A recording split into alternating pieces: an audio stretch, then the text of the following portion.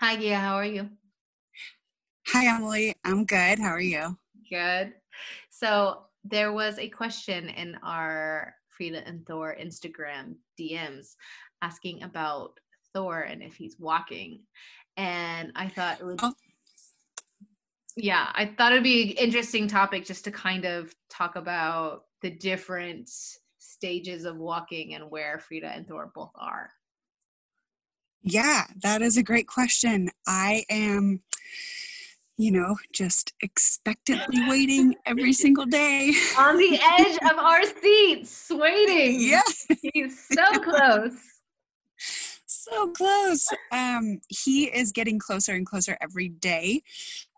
He has taken a few steps, but I wouldn't actually call them his first steps because he was either holding on to something that I was also holding on to, um, or it was kind of like a side one step and then he decided to sit down. So maybe today he will be walking, but I can certainly update that, update you guys when he is. I'm so hopeful. Yeah, it's coming. It's so coming. And it's no rush, right? I mean, that's No. what everyone says. And you know what? When Frida started walking, everyone was like, "Oh, now your job just got harder." And I really dislike that comment because I disagree with it completely. Yeah, every single stage has its ups and downs for sure. I think that Thor really is ready to walk in terms of like the activities he's ready to do. But there's something that he's waiting for, and recognizing that he's working on so many things at the same time. Um, I am patient with him, and the thing right now that's hard for him is that he is losing his patience pretty quickly, and I know it's also because he's getting to that point where he's working on asserting his independence and really wants to do things for himself, but he may not always have the mobility to do it, or of course they're working on their vocabulary too, and just their communication in general. So we're working on, you know, ways to help him through his frustrations, and he'll get there. He will get there, but it's so important to kind of understand that their development isn't necessarily linear also. So they could be, he could be really close to walking today, and then he could take a break for a week and decide that he's going to work on saying some new word or communicating in a different style, or figuring out some fine motor or something that he's thinking about, and then he'll come back to walking next week. So I think that's also the hard thing sometimes when parents or caregivers are so excited for something and then it's not happening. It can also strike a lot of worry, but um, just be patient. Yeah. I know Frida walks so early. But She did, and it was amazing. And I actually thought that Thor was going to walk early too, because they both, Frida and Thor, both crawled pretty early. um I think she wasn't even 6 months yet, was she? I think she started at 5 months crawling. Yeah, which Or is maybe earlier. pretty early, yeah. No, I think it is 5 months. Yeah, she was crawling very early and a lot. Like she's like a gymnast in a sense where when she gets a skill, she drills it over and over and over again, like until she has it. Yeah. But I did recognize that with her where she started walking like the last week of her being 9 months. So she was just about to turn 10 months. But to be Hmm. honest, I thought she would have started earlier, but I think there was that like you said, it's not linear development. I think other things Hmm. were happening. So it felt like it plateaued, but I think other things were happening. Um, but yeah, do you think that I don't know if you've researched this, that boys and girls walk at different times? you know it's so interesting. um every baby is so different. And when I would be working with groups of kids, I would always think that I had come to a good observation where I could make that assumption. But then I'd go work with a different set of kids and it'd be completely opposite. Yeah.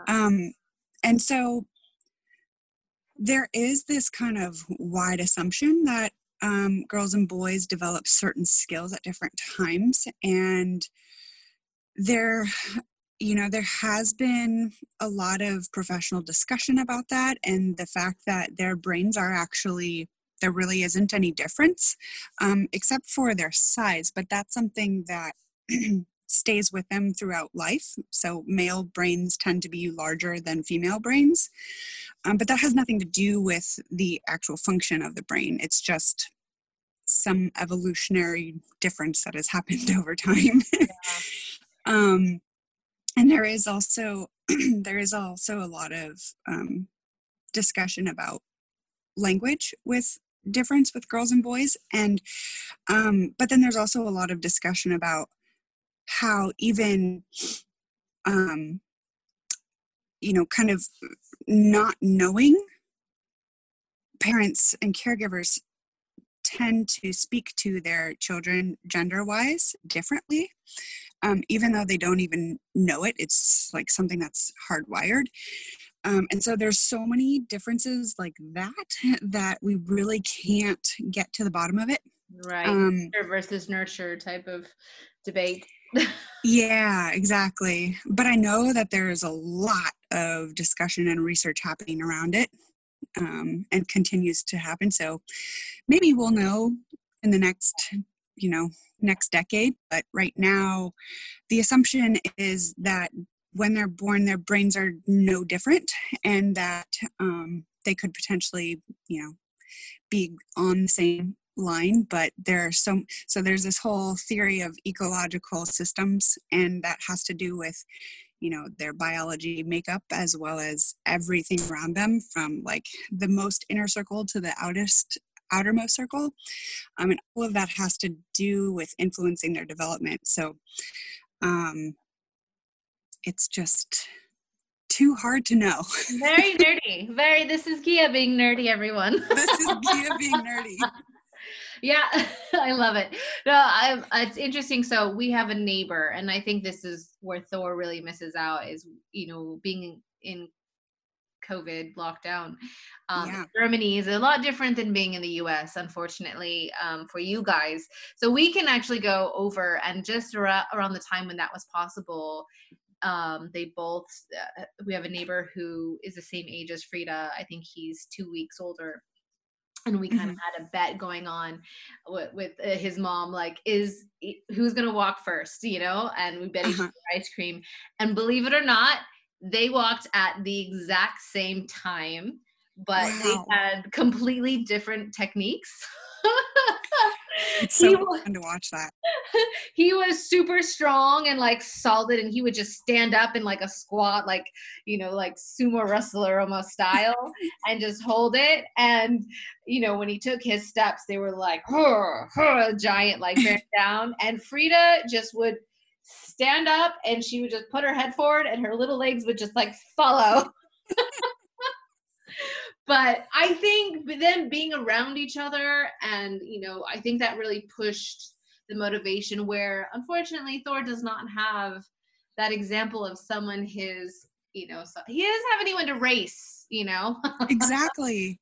Yeah. And doesn't your neighbor have an older sibling as well? Yes. So and he's 3. So yeah, they have the example of the 3-year-old, and then a 1-year-old as well. So Frida has someone her age and a little bit older to really model. But she wanted it. She wanted to stand up since she was 4 months old, I swear.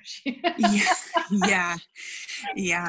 It's just amazing. Yeah. And they have lots of open space and stuff to climb on and all that stuff. And I have been, doing my best to try to find those things for Thor, but it's pretty challenging where we live currently. So I'm doing my best. However, that being said, even if we were in the same place, there's still no guarantee he'd be walking. Right. No, totally. It's so hard to know, but he is very close, and Yeah, like I said in that post, there is this idea of the zone of proximal development that Lev Vygotsky um, came up with in his theory, which talks about how when they're on the cusp of learning a new skill, having like older, more capable others to observe and to watch and to study really helps them in their, you know, A, motivation, and B, kind of honing in those skills. And so there definitely is an aspect of him not being around other kids that could be very beneficial to him. So I'm doing my best. Him and so many other kids, I can imagine. Uh-huh. Okay, well, we have to keep us updated. We'll have to celebrate when he does. Yeah. Maybe it'll be on his first birthday. We'll see. He's Yeah. got 10 days. Yeah.